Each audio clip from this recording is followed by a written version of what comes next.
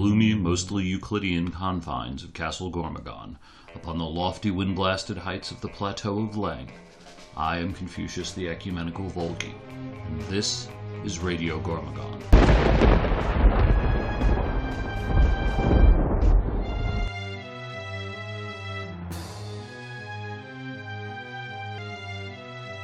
All right, folks, welcome to another episode of Radio Gormagon. Today you have the Czar. Hi. And Pewter.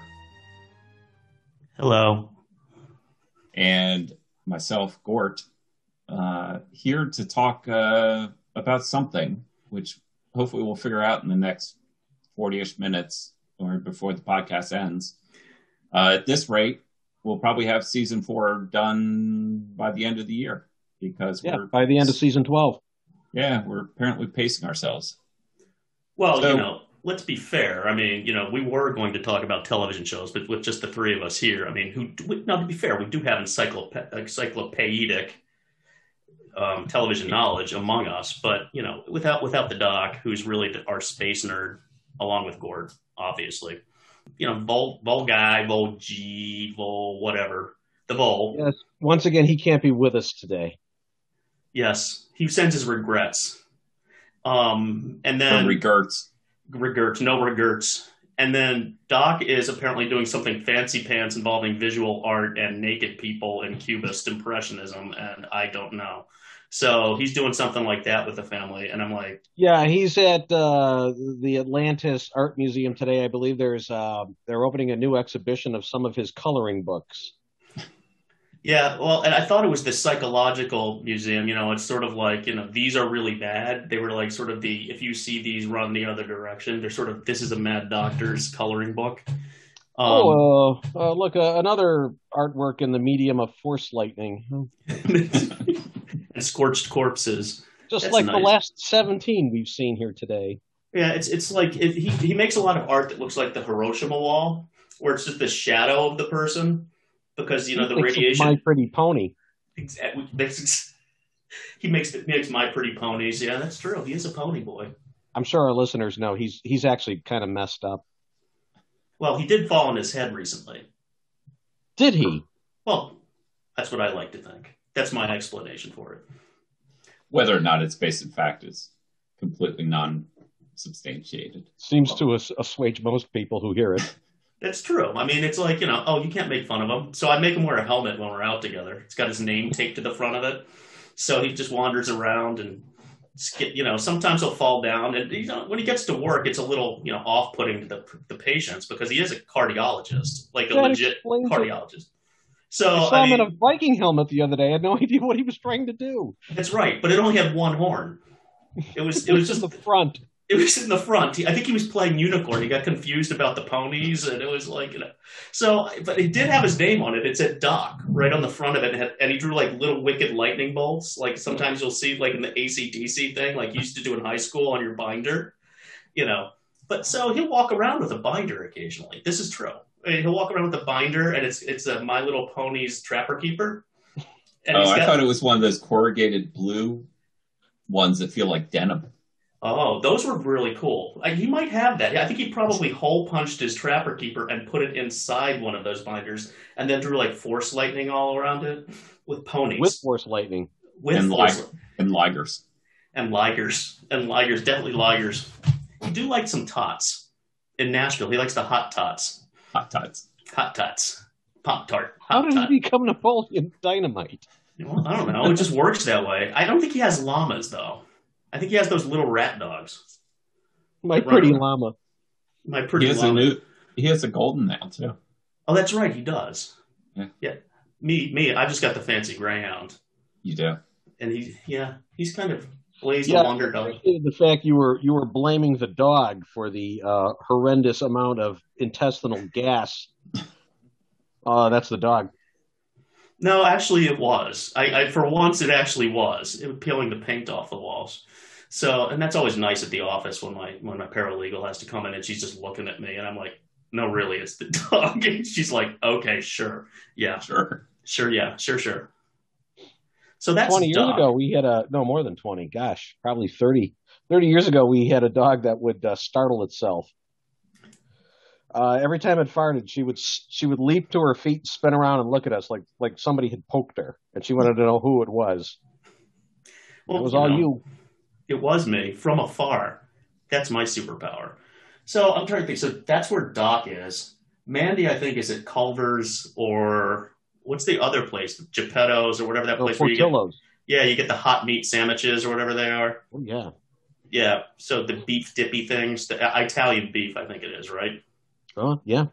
See, Among many other things that you can get there in a very cost-effective but reliably good way, just in case they ever want to be our sponsor. The chocolate cake. Oh, Gotta get their chocolate cake. They have custard too, don't they? No, that's Culver's. Not that's a Wisconsin thing. Yeah. You get cheese curds and angry curds, Kurdish rebels, Kurdish separatists, anything curd you can get at Culver's, which is also fast, efficient, and good if they have some extra money they want to throw our way. That would be nice. We need an official alcohol sponsor though, even though I've given it up for Lent. Oh, that's what you meant when you said you needed a sponsor. Yeah. Yeah. See? I totally misunderstood. Well, you thought I was going to be an African American. That's what you thought. Qualified. I am not qualified to be your AA sponsor. No, you're overqualified is the problem. So that's where Mandy, I just like to think driving aimlessly. And every time I think of Mandy, I really think of him. Well, first of all, I sing that Barry Manilow song in the background. I envision that playing softly in the background at the Alpenhut with him playing a giant horn as we're all trying to eat dinner. That's what I kind of envision. Right in Volgy's face. God, If only people could have seen it. It could not have been a more Volgy moment. Yeah, he was. I had the horn right in his face, and his eyebrow was raised like 6 inches higher than the other. Like he was bemused. It was clear he had no idea what to do. Yeah, that was totally a the Vols. One of those moments where you just knew that he was trying to process what was actually going on and figure out what the proper thing to do was. He couldn't have been more surprised if a guy opened up his mouth and a weasel came out of it. I mean, that was the look he had on his face. It was a classic moment. Let's be honest about it. So that was great. It was a good moment to go to the men's room, although I certainly got an earful from you when I returned to the table. It's because we had to tip to get the guy go away. I know, and when I saw he was there, I hid. Well, I always thought that Peter sung the song by Looking Glass of Brandy, but rebranded it to Mandy. Now, Brandy's a damn good song. I will not have you besmirch that song. No, it's a great song. I will tell you, though, that the Mandarin does drive aimlessly. He will sometimes get in his car, and he will just drive around to see what's going on. Where are you today? Kentucky. No, I would argue that the Guardians of the Galaxy soundtrack, both ones, 1 and 2, are awesome. Both movies. At first, I thought that was an incredible non sequitur, but you did really tie it back into what we were talking about. Yeah, to Brandy. So, but it could be Mandy. Where are we? Don't care. That's the nice thing about being Gen X and over 50. It's like, fuck it. Don't care. Don't care. Go on. You can call me whatever you want. Don't care. Go bitch at whatever you want. Don't care. Incoming pewter rant. What? I mean, I'm just tired of it. I mean, I'm just sick and tired of being told, the term racist has lost all meaning. And then there was something I was reading, because we get this Sunday Times, New York Times. Their opinion section is always interesting. But there's all kinds of stuff in there about how calling anti-racism racist, which it plainly is based on the definition of racism, which is the long established and legal definition of racism, which is discriminating on the basis of race, solely on the basis of race. It is. It just flat out is. Now, is it for a good reason? Maybe we can have that discussion, but I don't think. Regardless, it's racist, just definitionally. And they're like, oh, no, of course it's not. And that just proves you're bigger racist because you're pointing out the fact that it's racist and it's not racist. So it drives stuff like that drives me nuts. And it's Marxist. I mean, it's Marxist to redefine language and to make it mean what it doesn't mean, and then you get, well, words change all the time. And I'm like, not overnight and not based on 5% of the population deciding the word means the opposite of what it meant yesterday. And the person I blame for all this crap is Roberts, because Robert said 10 years ago, it's a while ago, he said, the way to stop discrimination on the basis of race is to stop discriminating on the basis of race. I wish somebody would just fucking get up there and read that line back to him in a race-based case and just say, did you mean it when you wrote it, Mr. Chief Justice?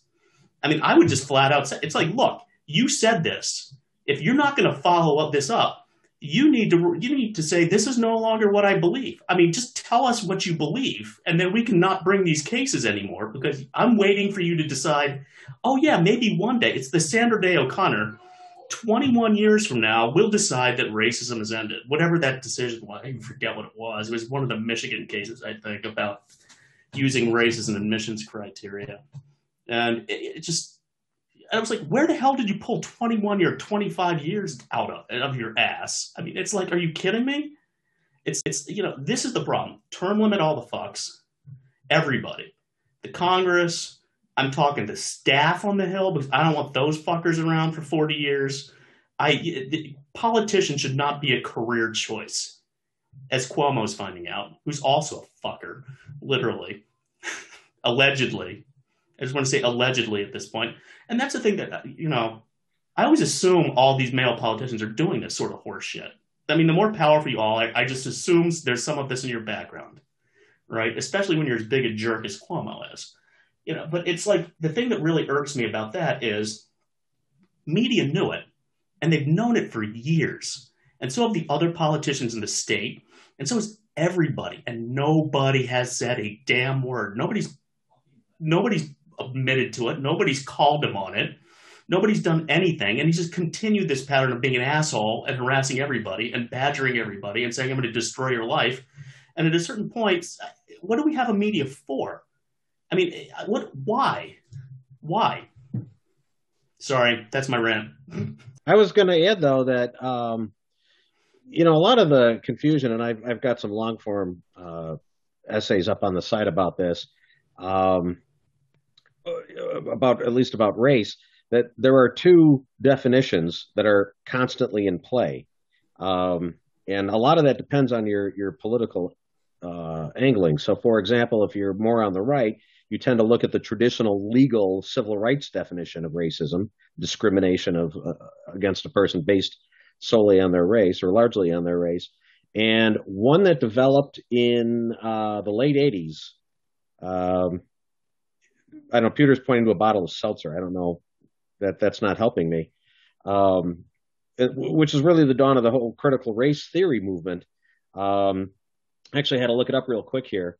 That it was Williams Crenshaw and Mary Matsuda who first came up with the critical race theory, which basically says that racism is more of an economic argument. It goes back to the Frankfurt School back in the 1930s, when everything was a Marxist economic argument, that race was now a class, and it's class v. class. So if you look at it from, if you really try to force racism into a Marxist argument, then the leading economic power in a culture, white males, they are the oppressors, and everyone who is not is immediately in a class below. That they're more the working class, and that's how that originates. Well, and that's conflating socioeconomics with race, right? And there's no reason we need to. I mean, yeah, I can agree that there's socioeconomic issues going on in this country, and I can agree that there's racial problems going on in this country. But there might be some overlap of the two. But it's not, socioeconomics isn't racist. No, but the clash between those two definitions is what explains a lot of it. Like, for example, what happened recently at Coca-Cola with, how to recognize if you're being incurably white. Only makes sense if you're looking at it that you're born into that economic class.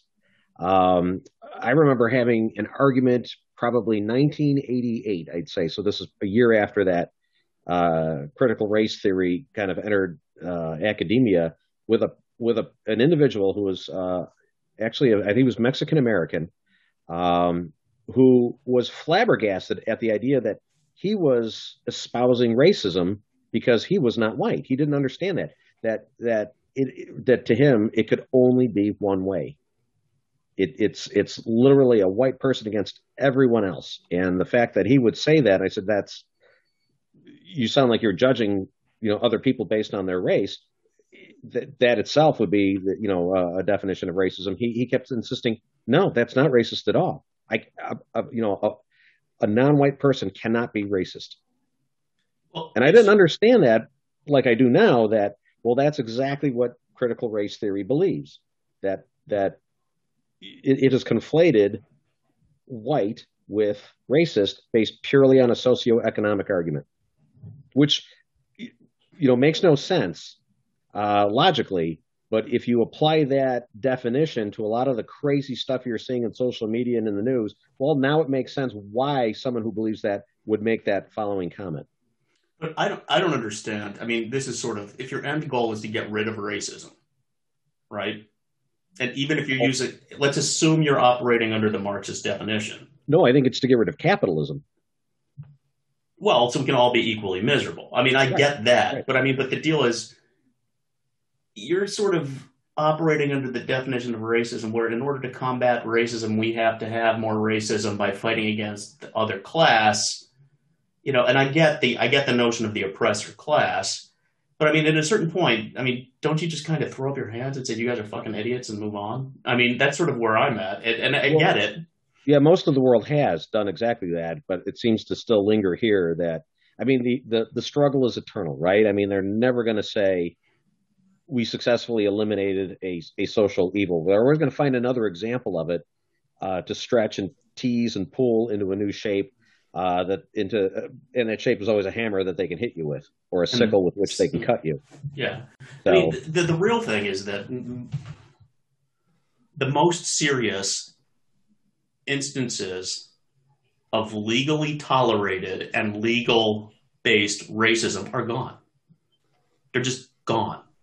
It hasn't been legal to discriminate on the basis of race in my entire lifetime. Did it happen? Yes. Does it happen today? Yes. Is it wrong? Yes. But it's like, and I get this disparate impact theory is just bullshit to prove up racism. It's like, well, all these people, and I'm going, well, all these white people are paying all these taxes, so taxes must be racist. It's like, do you want to get into disparate impact analysis? Do we really want to have this fight? Well, there's a good government purpose for that because you have the money. Well, you think it's a good purpose, and it's like, are you kidding me? It's like, prove your case or don't. Either the people are racist or they're not.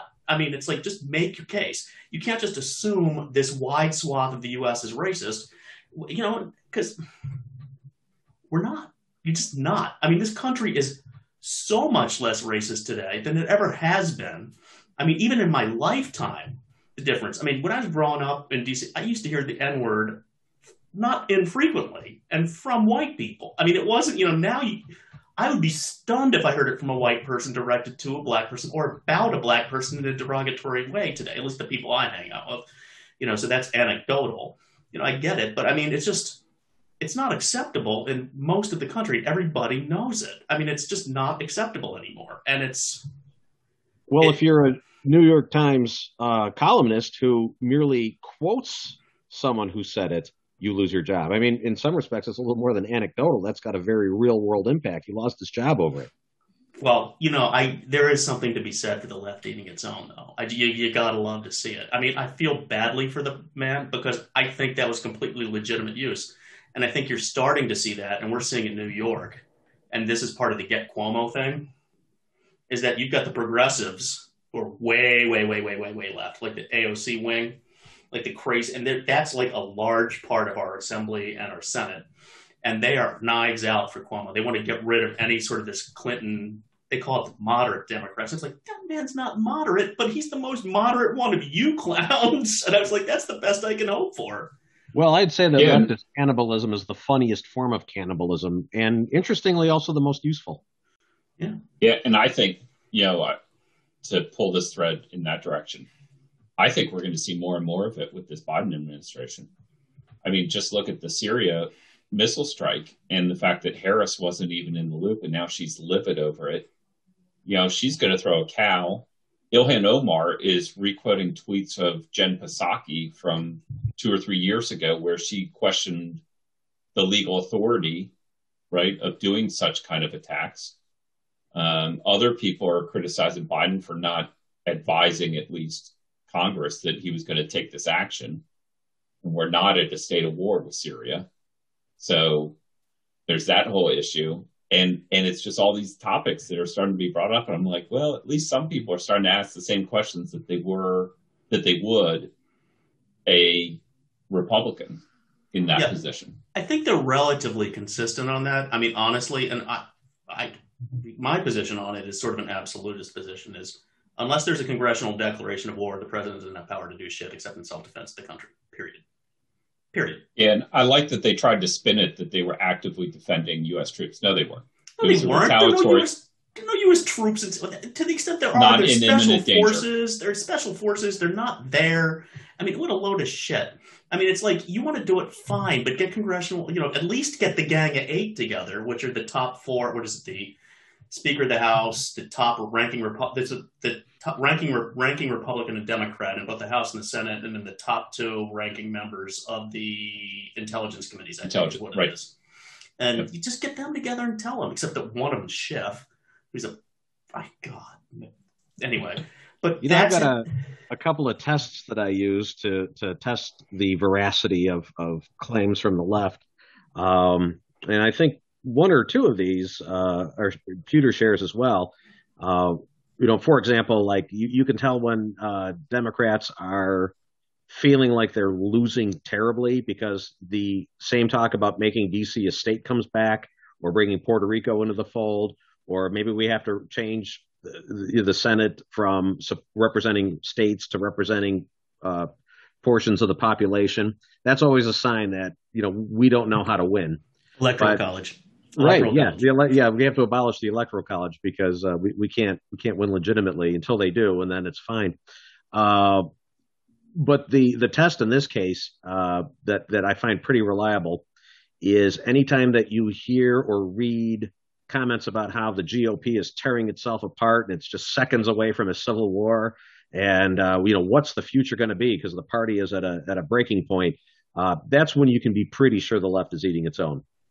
Yeah, and I do this with my liberal relatives, right? They fire off one of these about, what's going to happen. They haven't brought up CPAC yet, so I'm waiting for that one to drop here this week. But they'll bring up some comment about what's her name, the crazy GOP, Marjorie Taylor Greene. Yeah, Marjorie Greene. They'll bring up something she said on the floor or whatever. I'm like, I don't really care. Like, what's Biden doing? Like, let's be consistent in how we cover him. Like, hey, what newspaper is reporting that he's crossed 75,000 or 100,000, wherever we are, COVID deaths since he's taken office? Like, let's be a little consistent in our coverage here. And I poke at them and they're like, well, why are you always talking about Biden? I'm like, because Biden's our president right now. So what else do you want me to talk about? Like, you want to do the whataboutism with Trump? I thought we were past that. I mean, you beat us up about you can't do whataboutism during the Trump administration with Obama. So why should we do it for Trump during the Biden one? I agree. I mean, every time I just say to people, it's like, well, when's Joe going to apologize for the 125,000 dead on his watch? Because he clearly killed them all, if we're following the same Trump standard, because he told us he had a plan day one. And, he said he was going to get millions and millions of vaccines in everybody's arms. And it was going to be, hope and love and peace and justice. And, doves were going to come from the sky and unicorns for Doc and everything like that. But it was like, it's just not. And it's part of the problem is that Congress doesn't do its job. It just flat out doesn't legislate. And it allows the executive to be way more powerful than the executive should be, and the courts to be way more powerful than the courts were ever intended to be. Particularly the Supreme Court. The Supreme Court's legislating now. It's a super legislature. It never should be doing that. Ever, ever, ever. And Congress wanted to stop this stuff. Revoke the War Powers Act. You can do it. Do it. Just do it. You have the power of the purse. Don't put that shit in the budget. Don't fund stuff. Just don't do it. You can do it. I mean, they just won't. They won't make the hard decisions. They won't take hard stances. They want the issues. I mean, immigration is easily solvable. Just is. I mean, you could compromise and get something that everybody would hate, but you could do it in 6 months, and nobody wants it because everybody wants it as a live issue. I mean, that's, you could trade border security for a path to green cards, not citizenship. Give the dreamers green cards. I don't care. Just give them green cards. Nobody else gets a damn thing. They're welcome to go home and stand in line, but we're not going to actively go after them. But the border's shut, and we're tracking visa people harder. I mean, and we can let more people in. I don't have a problem with that. Let more people in. We just need to know who they are and what they're doing here, and they need to check in more, and we need to be better at it. We need to throw people out when their visas are up. Hey, Pewter, it's interesting that you and about 300 million other Americans have an opinion on immigration policy, and Merrick Garland doesn't. Well, apparently, it never occurred to him to even have a thought about it. Well, he's dead, so to be fair. I mean, after that tragic death, I mean, it's amazing that he's even there. Gort brought up CPAC, and right now I'm enjoying one of my other favorite tropes that I see every year whenever CPAC happens, and that's and you kind of tied into exactly what it was with your relatives and MTG is, well, what about that? And the reason that they're so obsessed with her is the psychology of being on that side of the aisle. On that side of the aisle, you're pretty much in lockstep if you're a politician with what the party is doing. So if she's saying things like that, it's because that's what the GOP believes. And I see this every year with CPAC, which, I tweeted today is followed by only about 10% of conservatives, and the other 90% are all media people just looking for the next thing to be outraged by.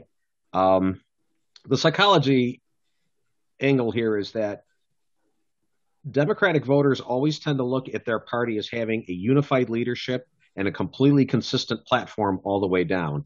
And they continuously look for that on the right. So, the last couple of years, obviously, Trump is the visionary. So if we hate the GOP, we can certainly hate him. In other years, Sarah Palin briefly was the person who was in charge. She was calling all the shots for the party. Rush Limbaugh was the head of the Republican Party, I don't know, like 6-7 times. And it's always during a CPAC conference because they believe the purpose of CPAC is to elect or anoint the new visionary who's going to unify the GOP all the way down in terms of what they believe in and for a platform. And I don't believe that people on the left realize just how fractionalized conservatives really are. If you point to me two conservatives who agree on everything, you're not asking enough questions. Because I think out of millions of people who are conservatives, you're not going to find any two who absolutely agree on anything.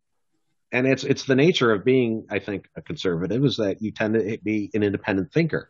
You have your own opinions on things. You don't necessarily follow the crowd. You have your own idea of what freedom is because that's the whole purpose of it. Whereas again, on the left, they really do like everybody to be just marching to the same beat. So yeah. They've got their leader that they follow. Right now, it's Joe Biden. I know that Pewter rolled his eyes because it's delusional, really, to think that it's any different, really, on the left. We just talked about how they're eating themselves internally because there's so many different powerful factions that disagree internally. But they do, I think, do a better job of messaging that to their voters that this is what we believe and this is what we support. Whereas on the right, folks, we just don't care. We don't care what Trump really thinks about anything. We don't care that Mike Pence, good for Mike Pence that he won't dine in public with a woman without his wife being there, or at least a group of people. We don't really care. And we don't have a single voice or a single leadership that we have to be beholden to at every point in time. But they're always, every CPAC, so desperate to find out who that person is so they can learn what that person believes and then destroy him or her in the media. Over the last 2 or 3 months, this has been the conversation that I've had with my liberal relatives and other liberals. And they will bring up all sorts of stuff that's going on. Well, did you see Trump said this? And did you see Ted Cruz said that? And I'm like, you guys are so invested in this that it is taking up so much of your time that you know these details. I'm like, I'm not even tracking half of the stuff you send me. Like, it doesn't matter to me. Government is not that important to my life. right? It's just not that important. And in fact, if they're less important, I'd be more happy in my life. And they don't get that. It just, you can hear it. I'm putting that in quotes because this is all via emails and all, but you can read into it in their dialogue that they find that completely baffling, that it's not the end all be all for me, that, you know, Trump and the GOP and everything, that it's a single party and that I am part of the party, right? It's, yeah, I might vote for the party, but I'm not the party. I'm not in the party. I view the party as the politicians. And to Peter's earlier point, I think the best thing that we could do is get term limits. And I'll go one step further. I think any federal level election should have caps on what you can spend. I think like $10 million for presidency, or I don't know, $500K for a congressional position, and cap it. Because I'll tell you, I'm sick and tired of it. I get the text message bombs that I've been getting as part of this last campaign. I want to throw my phone against a wall. There's a big difference right there. So, for example, and no reason to get into it, but I disagree with term limits. But because I'm a conservative, that's a healthy conversation we can have. I think if I were a liberal and you were a liberal and you said that we need to have term limits, the very next thing I'd be doing is copying and pasting that on the Facebook without even thinking about it. Right, because they rule through fear and intimidation. So it's, right, you're not marching the party line, so you must not be part of the party. Well, I've said... And they're afraid of admitting that. They will not, like my liberal relatives are afraid to even touch the abortion topic. It's like a third rail to them. Yeah, look what could happen. You could actually have European-level abortion laws, which are based on science. I mean, that's what would happen in the U.S. I mean, would I prefer there were none? Yes. Is that going to happen in the U.S.? No. But I mean, what's likely to happen is that, I don't know why Republicans aren't messaging this way, at least in the legislature, and just saying, hey, look, here's a study of Europe. You guys are always talking about how awesome Europe is and how sciencey it is and how godless it is. All those things are pretty true. Here are their abortion laws based on science, and we have, we're up there with Russia and North Korea, and there's like one or two other crazy countries with just abortion on demand through birth. We're like an outlier in the world by far. He sits in judgment. He stands for the law. Kind of looks like a hero and sounds like your paw. Pewter. He complains and he moans. He's whipped by antennas. He narrates his main goals and tells us who the threat is. Pewter. Cormagon Pewter. Cormagon Pewter. When teachers are naughty and politics are corrupt, when food ticks are bad and things, but Pewter is sure to include the potty. Got a buddy named Slimstack and a paralegal named McGee. McGee. With Pewter. Cormagon Pewter. Doesn't do it from church, doesn't do it from his abode. He does it on the throne, a throne called the commode.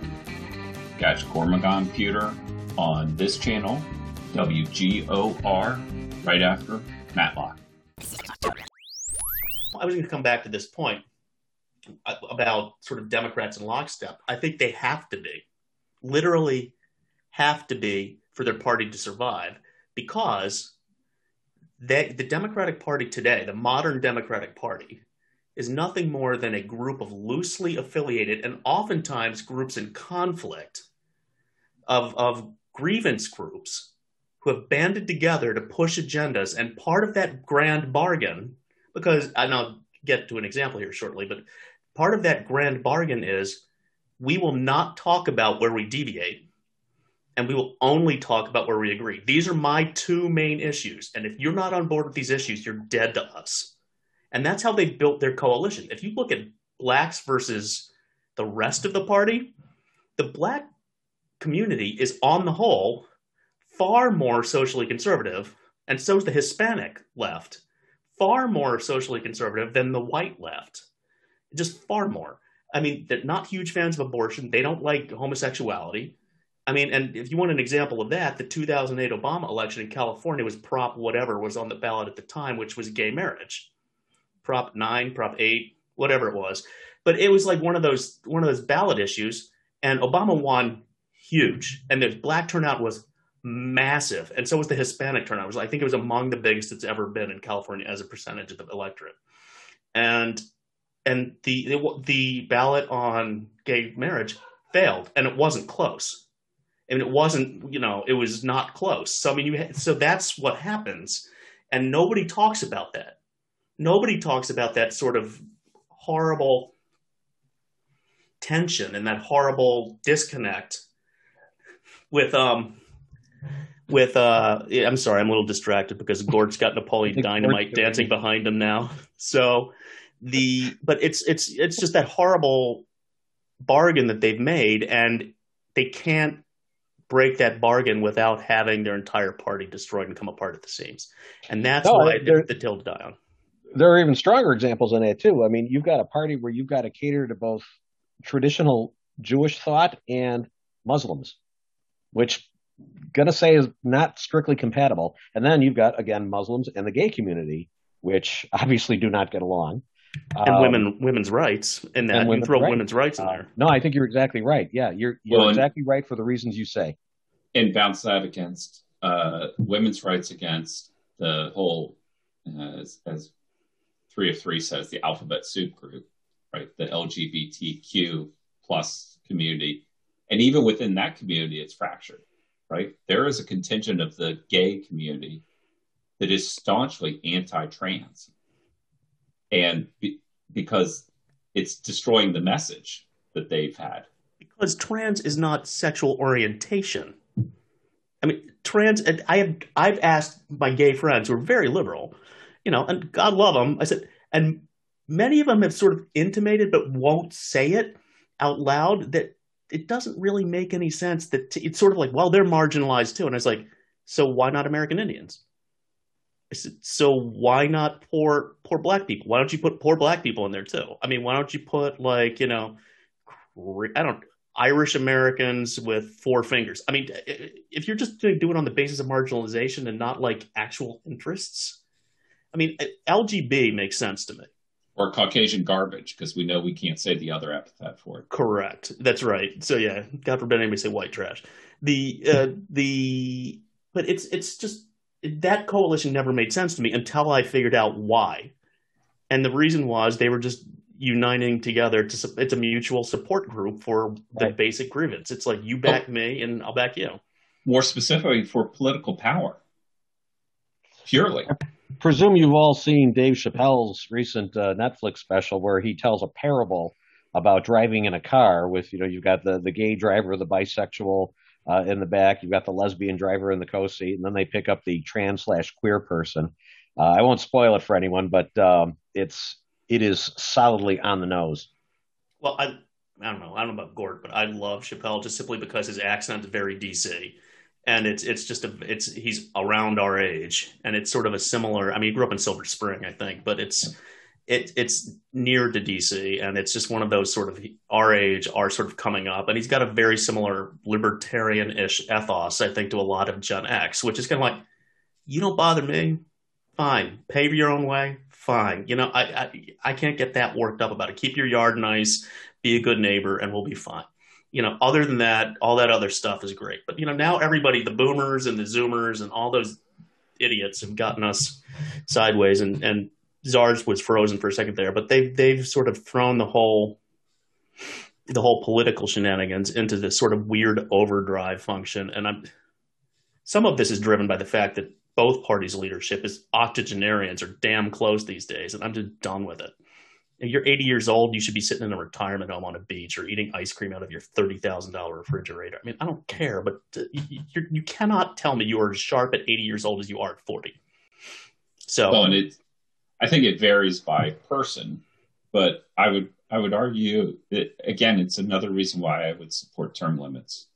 But the core reason, and maybe this is a good topic for another podcast, maybe the Czar and I should have a little debate here on it. But term limits, I trace back to the origins of the country. Like, it was, politician wasn't a career. It was something that it was viewed as civic duty that you go and you do, and then you go back to your farm or your law practice or Slave owning.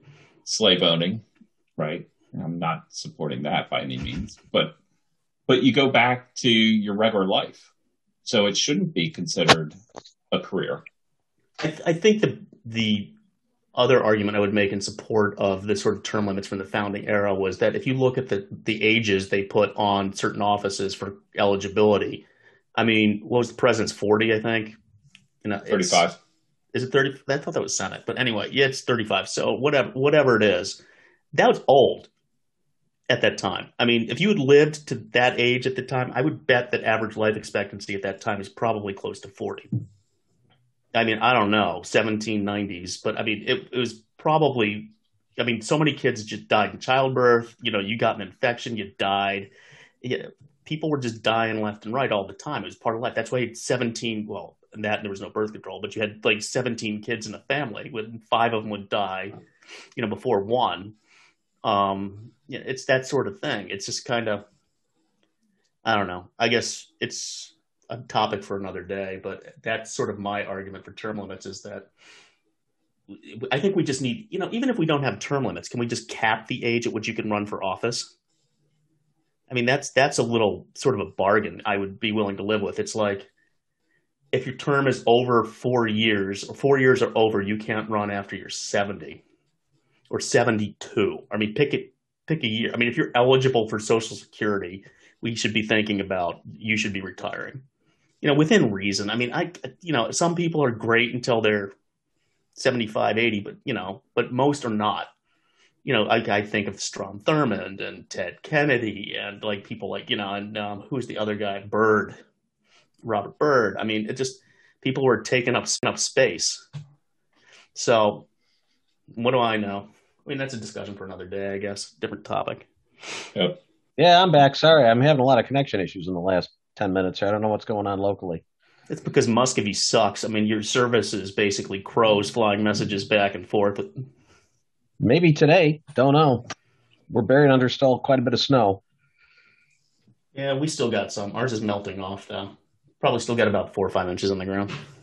Right. Well, anyway, I caught some of the discussion on term limits. We should probably devote that to another conversation. I would just suggest that Gort look into the effect of term limits on the bureaucracy.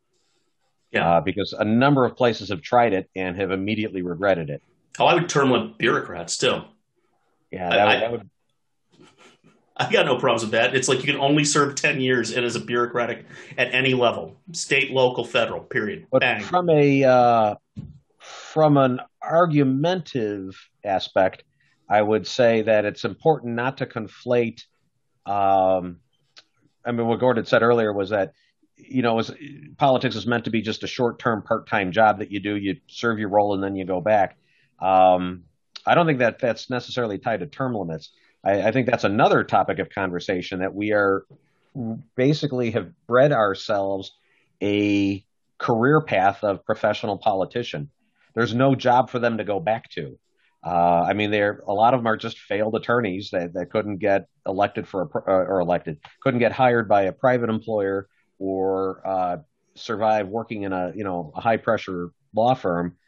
They've got their legal degree. They've just managed to pass the bar, so they go into politics. Well, it's community organizers too. Yeah, for example.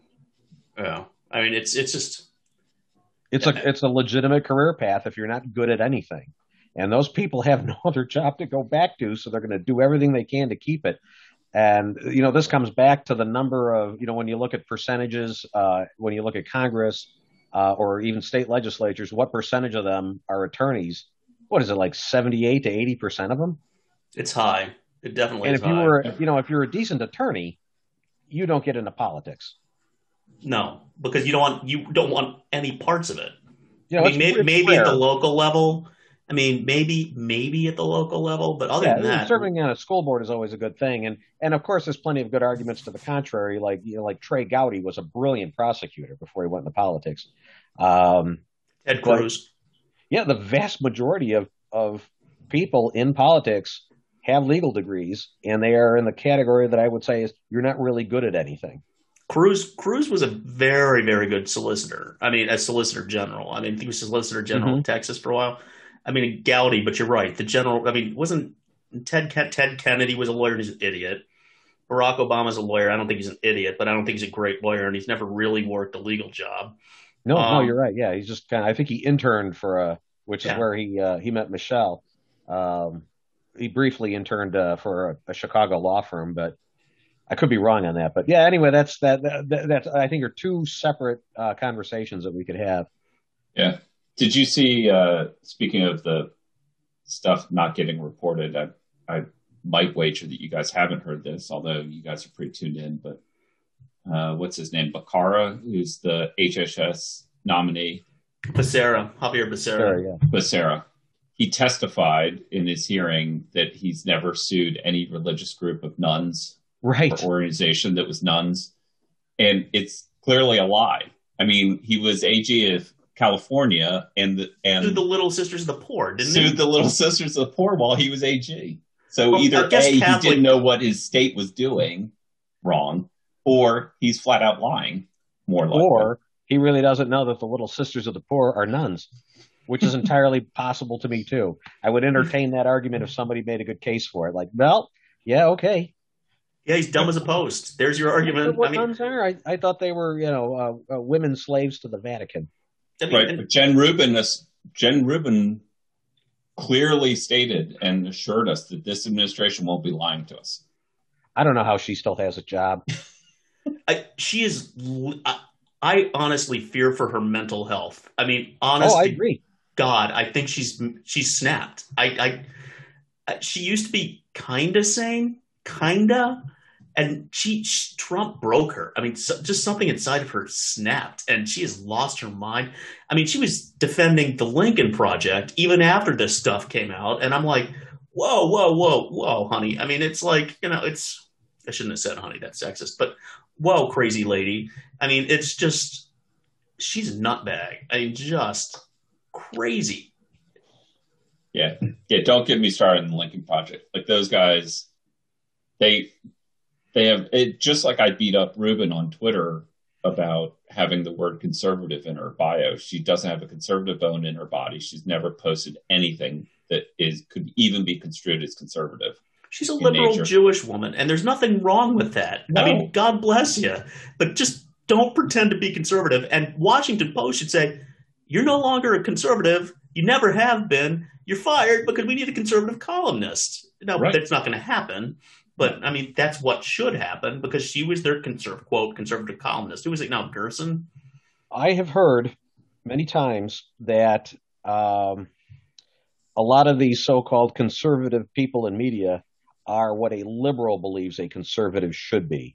They're the person that you can sit next to at a dinner party, for example, and basically nod your head and say, yep, you're right. All your criticisms are true.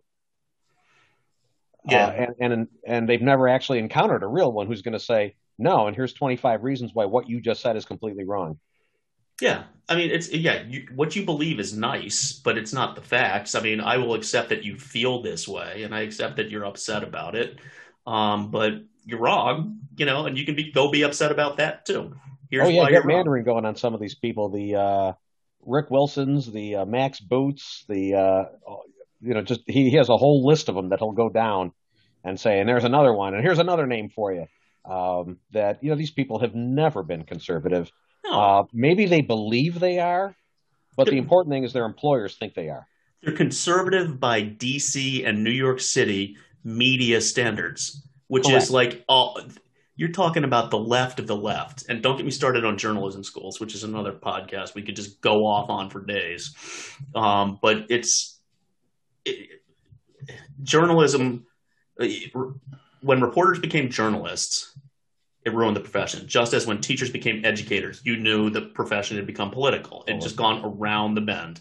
And they didn't care anymore about what their original job was and what the goal of that job was, because they can't be fired usually, unless in media you get caught with the rape button and you're banging women and, what's your name? Savannah Guthrie gets to pretend she didn't know what was going on for years, which is a load of horse shit that they let her get away with that. Anyway. Upper class media, right, Gort? Upper class media. I'm adopting it as well. I love it. Shooter's probably not aware of this, but Volgi up on something called Slack, which he always gets mad if I mention in your presence because he doesn't want you on it. Yeah, I don't blame him. Well, he says it's the only place where we can talk. He posted an article. It was a very lengthy. If you were to print this thing, it would probably be like 14 pages long because he doesn't read anything that's less than 68 paragraphs. With footnotes. With footnotes. And this one had them. How the GOP can capitalize on Trump without ever mentioning. So it was capitalizing on essentially the Trump era and moving forward from the Trump era. But there we go. Thanks. You never have to mention Trump. Like you essentially adopt some of the liberal approaches and actually some Marxist approaches, and you turn it into an argument about classism. And so you define it as that you're the party for the working class and that you're fighting against the upper media class. That makes sense. I mean, upper class politicians, upper class media. Upper class academia. I never refer to colleges and universities or it's always upper class colleges and upper class university professors say. Well, again, this is sort of the government job phenomenon. I mean, it's the upper class government worker because you basically can't get fired. I mean, and nobody else has a job like that. Right. But let me tie it back. It's back to Czar's earlier comments about racism and socioeconomics. Yeah. You're tying it back to that. Mm-hmm. You're just flipping it around. The narrative, as they like to say. Flip the script. Flip the script, man. All right. With that, we should probably wrap up. I'll tell you the other topic I'm going to throw out there is where's the UCCB? So, USCCB? USCCB, yep. If you expected the USCCB to come out and do anything about Democratic politicians talking about abortion and supporting it and claiming they're Catholic, I don't know how Biden gets communion or Pelosi gets communion. I mean, I would be too embarrassed to present myself for communion. I think there's rifts coming. I think this Biden-Harris presidency is really going to expose some cracks in a lot of institutions. Exposure is a good thing. That's what the Democrats have wanted for years. Exposing cracks? Well, that was the whole bathhouse culture in San Francisco in the 70s, which was early Democrat culture. But they wanted to tear down the Democrats spent 40 years, 50 years tearing down institutions, social institutions, religious institutions, every measure of authority that wasn't them. And now they're pissed off. They're gone. So it's kind of like it's a really interesting sort of thing, the remnants pushing back. And that'd be a good podcast topic, too. Cool. Well, I enjoyed the talk, fellas. Thanks. It was wonderful. I'm going to use my NPR voice from now on. Just talking. Please put pants back on. Yeah. Hi. I've got sweaty balls sitting on the chair because I'm not wearing pants. I think there's something on the internet how to determine what your NPR name would be. Woody Guthrie. Yeah. No, I forgot what it was. This machine kills fascists. It was like along the first lines of your first name is the third English county that you can name. English or Irish? English. And, what about Northern Ireland? But it worked. It tested pretty well. I think I saw Sussex, Newcastle. I'll have to go look it up. So my name's Newcastle. Thanks a lot for tweeting that story about the ex public radio staffer that is now suing, saying that that local radio station was just a bastion of intolerance.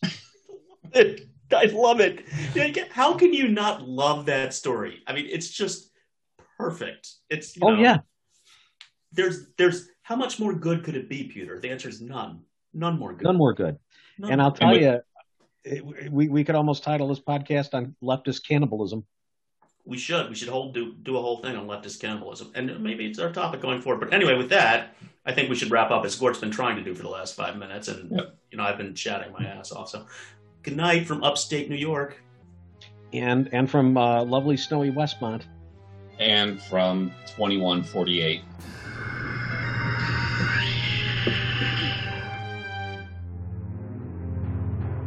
Exposing cracks.